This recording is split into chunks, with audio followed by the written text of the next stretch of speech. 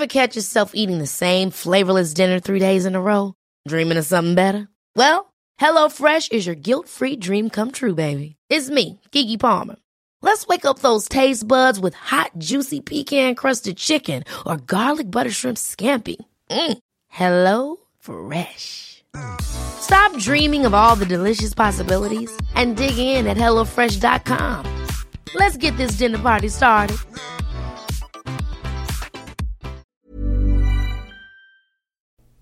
Hello, you're listening to the Never Strays Far podcast with me, Ned Bolting. And me, David Miller.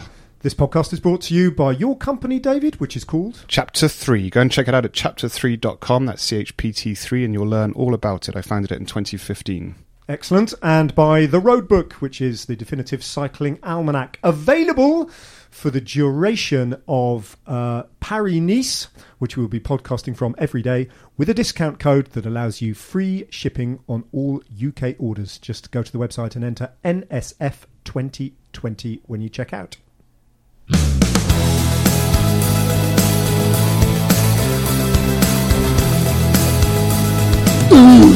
Plaisir to plaisir, nothing like plaisir. That was horrible. It was horrible. What happened, David?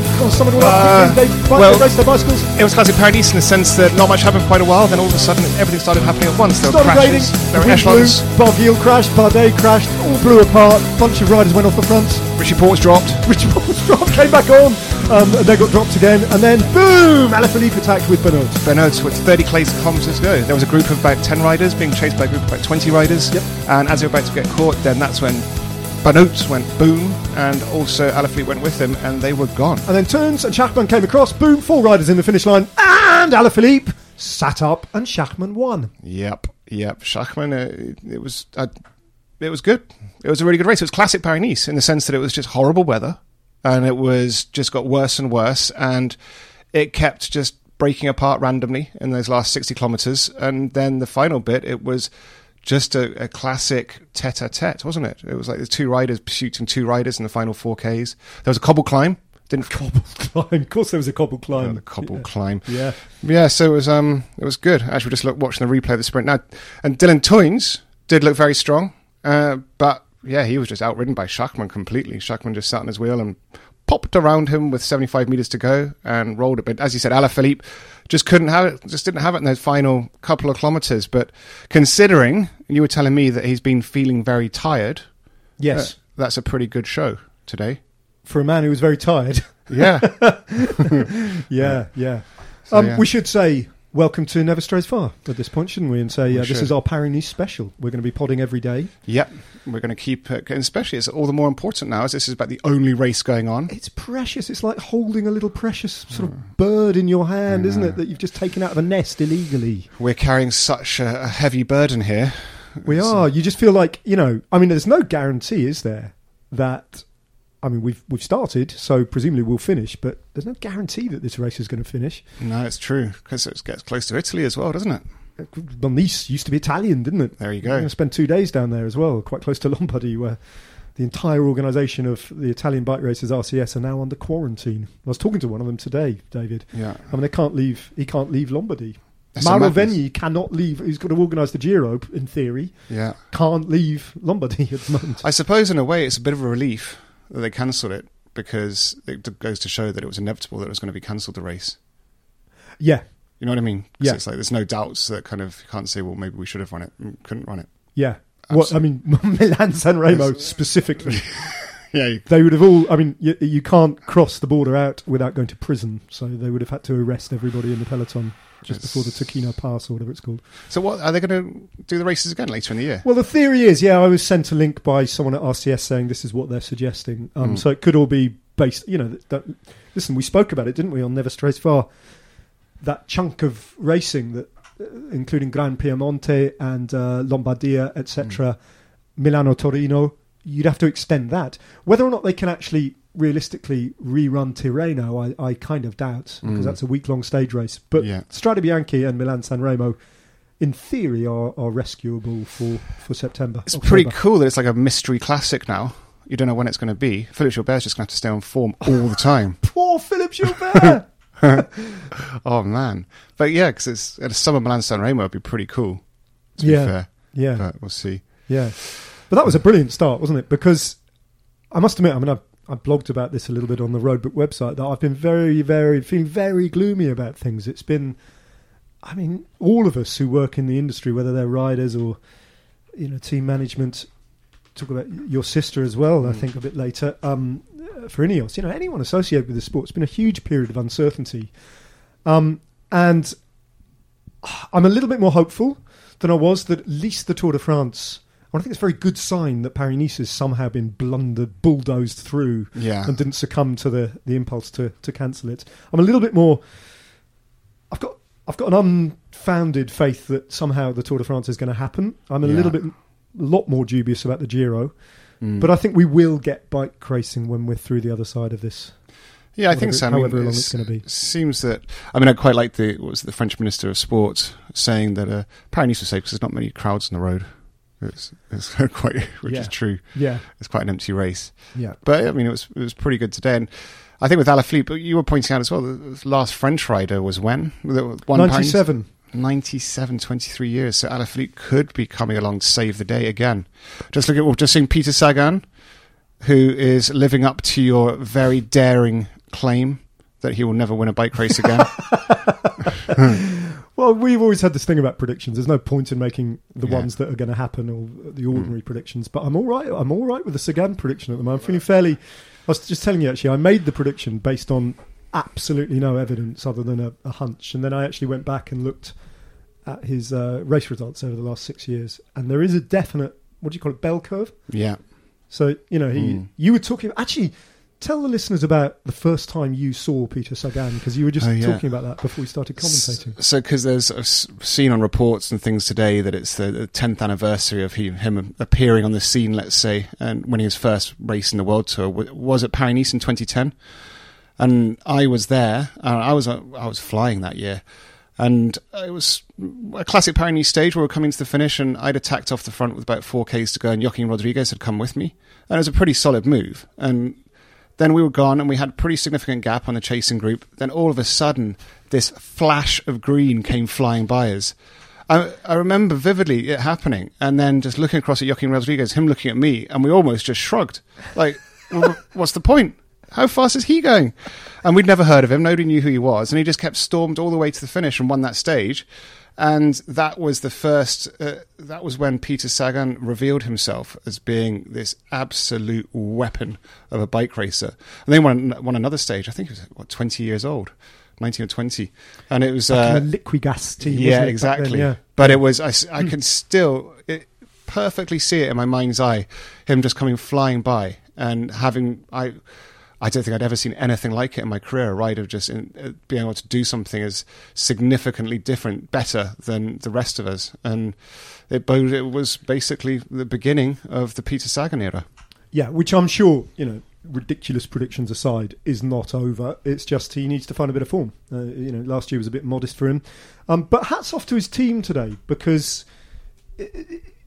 we could be forgiven with about 20 kilometres to go, 15 kilometres to go today. It looked like it was done.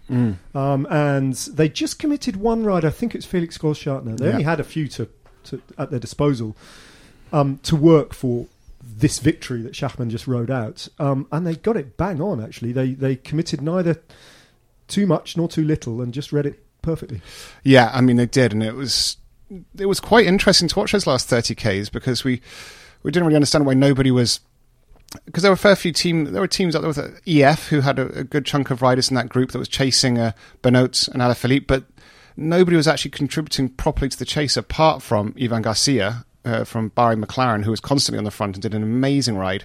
And then you had a Bora Hansgrohe rider, one, and then occasionally a Lotto Soudal. And so I think actually it's easy to kind of just critique teams, but I have a feeling that everybody was just on the ropes.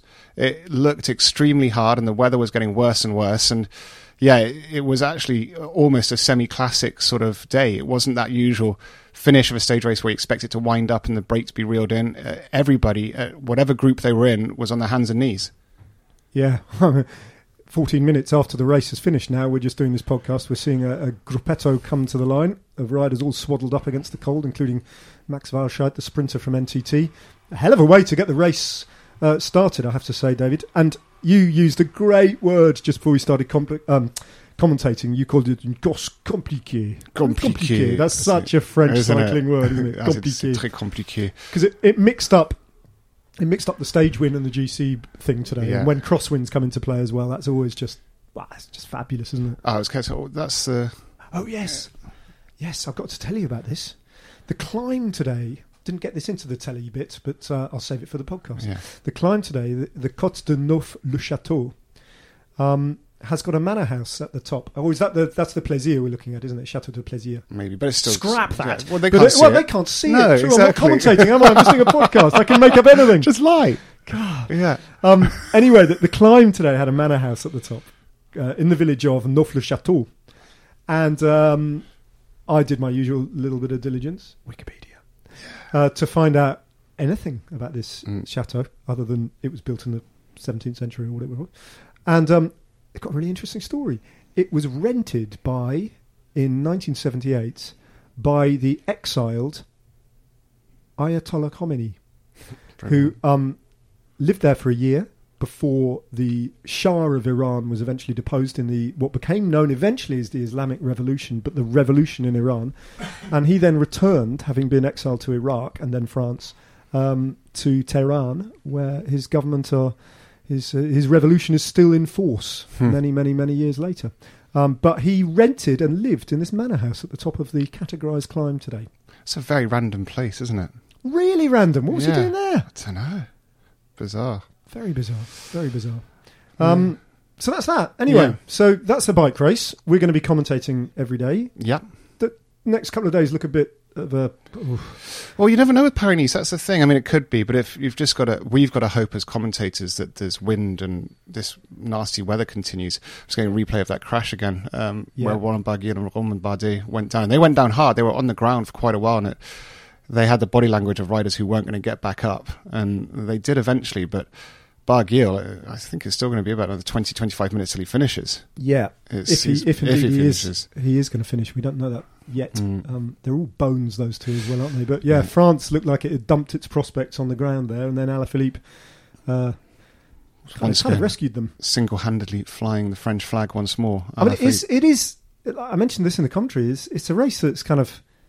It's just got his name stamped all over it, hasn't it? It does, yeah. And I mean, especially the fact that the time trial is in his hometown. Yeah. And the way we now know he can climb. It's going to be a surprise if he's not battling for the overall win. But then again, so there is the ominous petite figure of Nairo Quintana, who's looking incredibly strong. He was ever present at the front in the crosswinds and everything today. Yeah, and he's like a different bike racer. I mean, we'll have plenty of time to talk to this as the race goes on, David. But about this, I mean, Quintana's losses in the 15-kilometre time trial to Julien Alaphilippe are not going to be unsubstantial. No, they're not. No, not. We now know how good he can time trial. So yeah, it's going to be a good race. I mean, Paris-Nice is a weird one on the calendar because it's probably one of the most love-hate races that pro cyclists have, and there really isn't any middle ground. People either absolutely hate it, and it's almost like... I quite liked it, actually. I loved it. Okay. So I liked I hated Tirreno Adriatico, that's why. So I loved Paris-Nice because it meant I didn't have to go to Tirreno Adriatico. But I always liked racing at Paris-Nice because it was so hard and it was just kind of good fun because it was quite erratic and... yeah, it's a pretty cool race. The only problem was you stay in such shitty hotels. It's like really bad. And it's like ones where you can't even open your suitcase. They're so small and it's this miserable weather. So, I mean, that was the reason that most people hated it, I think, was just, it was like, bleh. But yeah, I think it'll be good. You won the prologue in 2007. I did, yeah, I did. Sonia Duval. Yeah. Good on you. Shifted a few boilers. Were they boilers? Sonia? Air conditioning boilers. Yeah, well done you. Classic. So Daniel Friebe is out there at the race. We're not. We're commentating remotely from London again. But I got some great tidbits from Freebos, who's out there, saying that because I wanted to check with him about whether the riders in the new protocol of not. I mean, we're about to see the podium actually, and there's no dignitaries there. No. Pretty much, there's no hostesses, no handshaking, no human contact. The riders didn't hold press conferences. So there's all this going on, and I checked with Daniel. I said, "Are the riders still sharing bedrooms?" And he goes, "Yeah, of course they are. Oh yeah, of course it's cycling. Of course it's cycling. Yeah, can't afford for them not to." No, it's just mad. But he came up with an absolutely brilliant one that he said, "This is not for airing in the commentary." Yeah. So I just say it in the podcast instead, because it was an interview that this certain rider, who I can't name, gave to another journalist. So Daniel just kind of like magpied it and told me. So I can't really tell you who the rider is. Except he rides for Direct Energie. Anyway, apparently he's come to the race literally with a toolkit and a crowbar in his luggage, because if he gets locked in quarantine, he's just going to break out. But I can't tell you who it is. Legend. As you would. Yeah. Cool. Now that's the race. So we'll do one of these every single day. But in the time-honoured fashion of Never Strays Far, we've got a little bit of other business to wrap up after a little bit of music.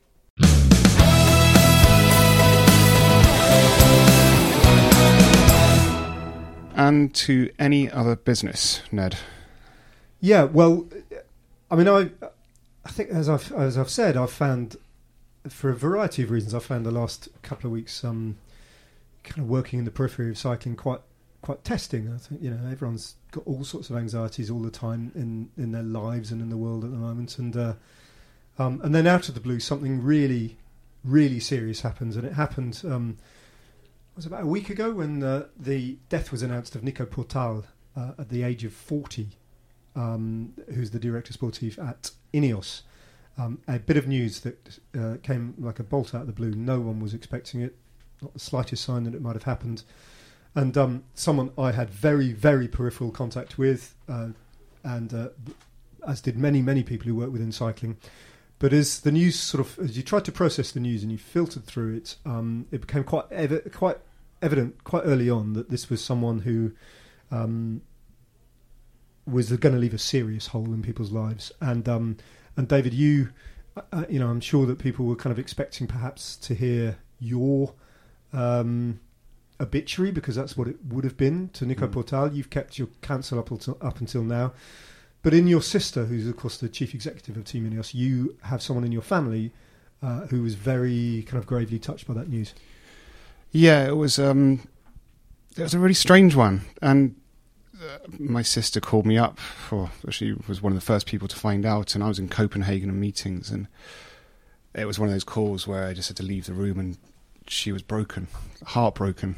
And it was really hard, because it's one of those things where I think it was going to be shocking to me, whatever happened. I didn't know Nico so well. We were of the same generation. We raced in the early 2000s on different teams, but in that era. So we had fairly parallel careers, and in pro cycling terms, we crossed paths and said hello and occasional conversation, but that was as far as it went, really. And I think having to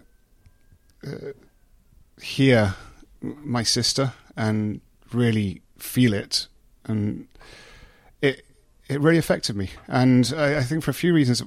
One, that she told me things about him that I didn't know. The fact that he was just such a wonderful man, and she cared so much for him. And the fact that he was a father of two young children like me, similar ages. I mean, I'm similar age, Nico, and our children are similar age. And I think that was really the thing that hit me so hard, was imagining my children growing up without me, and what those final moments must have been like for him. And it didn't feel appropriate for me to say anything. I didn't think it was my place, and I wanted to internalize it and digest it, and really give him the thinking that I think he deserved. I wanted to really appreciate who he was, and how lucky I am to be here and hopefully have this time with my children. And so it was a strange one, because social media is such a wonderful thing, and the outpouring of love and grief towards Nico was amazing. But very genuine, wasn't it? And let's face it, Sky Ineos have their haters and people who will pick on anything.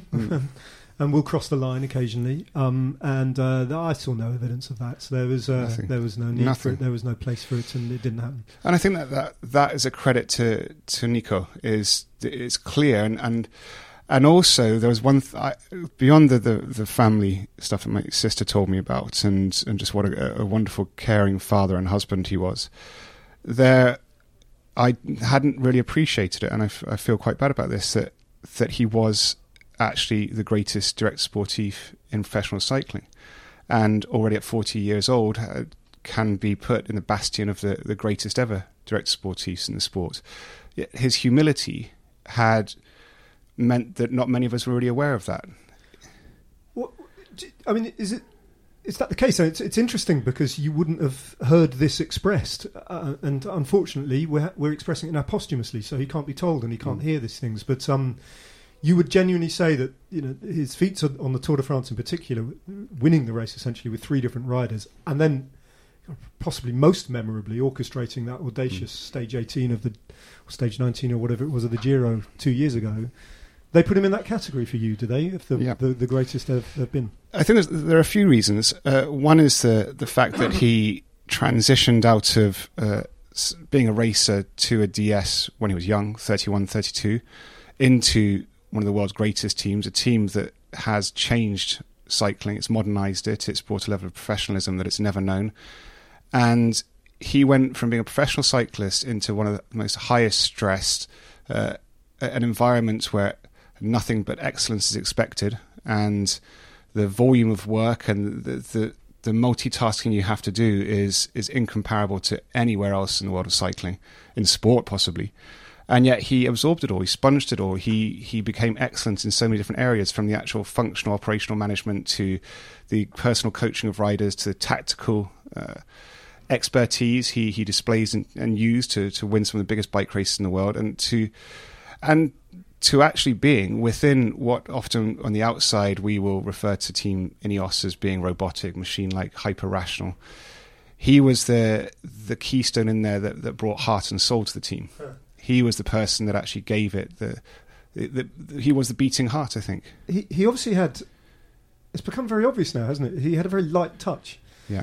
But really with a great deal of method attached, because I mean, you and I did that live event in Harrogate during the World Championships, and one of the kind of biggest laughs that happened on stage was when we talked about Movistar, because people just, and we compared them to Ineos, and we compared the kind of like the 3 leadership thing that Ineos seemed to have cracked. And if you read Froome's account of 2018 in the Tour de France, you read Thomas's account, you read the dynamics of last year's Tour de France where Thomas and Bernal were both in the reckoning, these are things that you shouldn't take for granted. No. So managing these leaders, these alpha riders, to success repeatedly, not just once, suggests that he really knew what he was doing. He really because that begins to fall into the realm of the black arts, because managing alpha athletes is very difficult, and that's why normally you only have one alpha dog per team,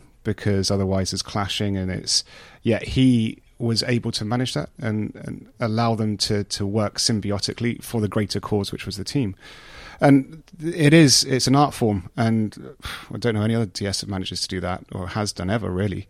But it's normally a playoff. From what I understand, David, he didn't do it by banging his fist on the breakfast table and saying, "Look, this is what we're going to do." He just let the riders be the riders and kind of took a very much a back seat, but kept an eye, obviously, very closely on the situation. Yeah, exactly. And that's and I think that's why he is, and it's been said, and I think they mean it with absolute sincerity. Well, I know they do.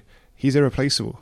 And that is going to be a huge challenge for Team Ineos, because he becomes such, as I said, the beating heart, and he was almost the sprinkled the magic dust within that team, and it was able to manage those situations, and it wasn't just internally. I mean, and from interviewing him, and we've seen him, how he was able to be a firewall between the media and the riders. He'd always be there after the stage, talk to riders, and be out there talking to all the press. In all circumstances. Never shunned his responsibilities in that direction. And he was like an old school coach out of a movie who will literally move a mountain and defend his riders. no matter the cause. And he did it with such, even during the darkest times when Team Sky were getting attacked and booed, etc., in his home country in France, he was able to defend them in a credible manner that nobody else could have, I don't think, because it's a tightrope. I mean, I know from being in those situations how you manage that vitriol, and what he was dealing with was hate, and being able to turn it and actually have people believe in what he was saying. So that's what I mean. There were so many different roles he played all at once, and with, as you said, a light touch. And so from the outside, we didn't really perceive it. We took it for granted. Yep. And I don't think they took it for granted inside. And I think it's going to be one of the most challenging periods in the history of Team Ineos the next few months, overcoming this. It's and just emotionally, I know how it's affected my sister and many others in that team, and I think it's going to be really hard, and I really feel for them, and that's just one of the reasons why I don't have words for this one, because it's too horrible. It's just, and I don't want to even imagine it. Team Ineos then one of 7 World Tour teams who aren't at Paris-Nice, and the difference being with their enforced layoff for the month of March, that they have also made it public that they are taking time to grieve, essentially, as a team, as an organisation, for Nico Portal. Paris-Nice continues tomorrow on Monday with Stage 2, David. 166.5 kilometres, pretty flat. Stage 3 is a monster, and it heads north to south. And if the wind blows in the same direction as it did today, it's going to be one of those horrible slogs, isn't it? 212 kilometres. Then Stage 4 is the individual time trial, 15k of it. In and around Saint-Amand-Monton, with a bit of a gentle climb in the middle of it. Perfectly suited, you suspect, to the local boy, Alaphilippe. After that then, and this is very much the way that Paris-Nice has been framed over the last few years, it gets progressively more and more mountainous. Stage 7 is always the big GC showdown day, and Stage 8, as they descend, that's a 16-kilometre to the summit of Valbord-la-Colmène. And then Stage 8, the final one, from Nice back out into Nice. That doesn't make sense, but you know what I mean. It'll finish on a descent, and if it's wet, that's always quite sketchy as well. So plenty of racing still to come. I'm losing my voice. And you've got to go off and do your studio thing with Gary, who's a bit gruff, isn't he? He's a bit... Yeah, it's a little bit concerning. Well, in these days of Corona. Yeah, okay. Well, I mean, hopefully it'll be all right. Yeah. We'll see. All right, let's do it all again tomorrow. See ya.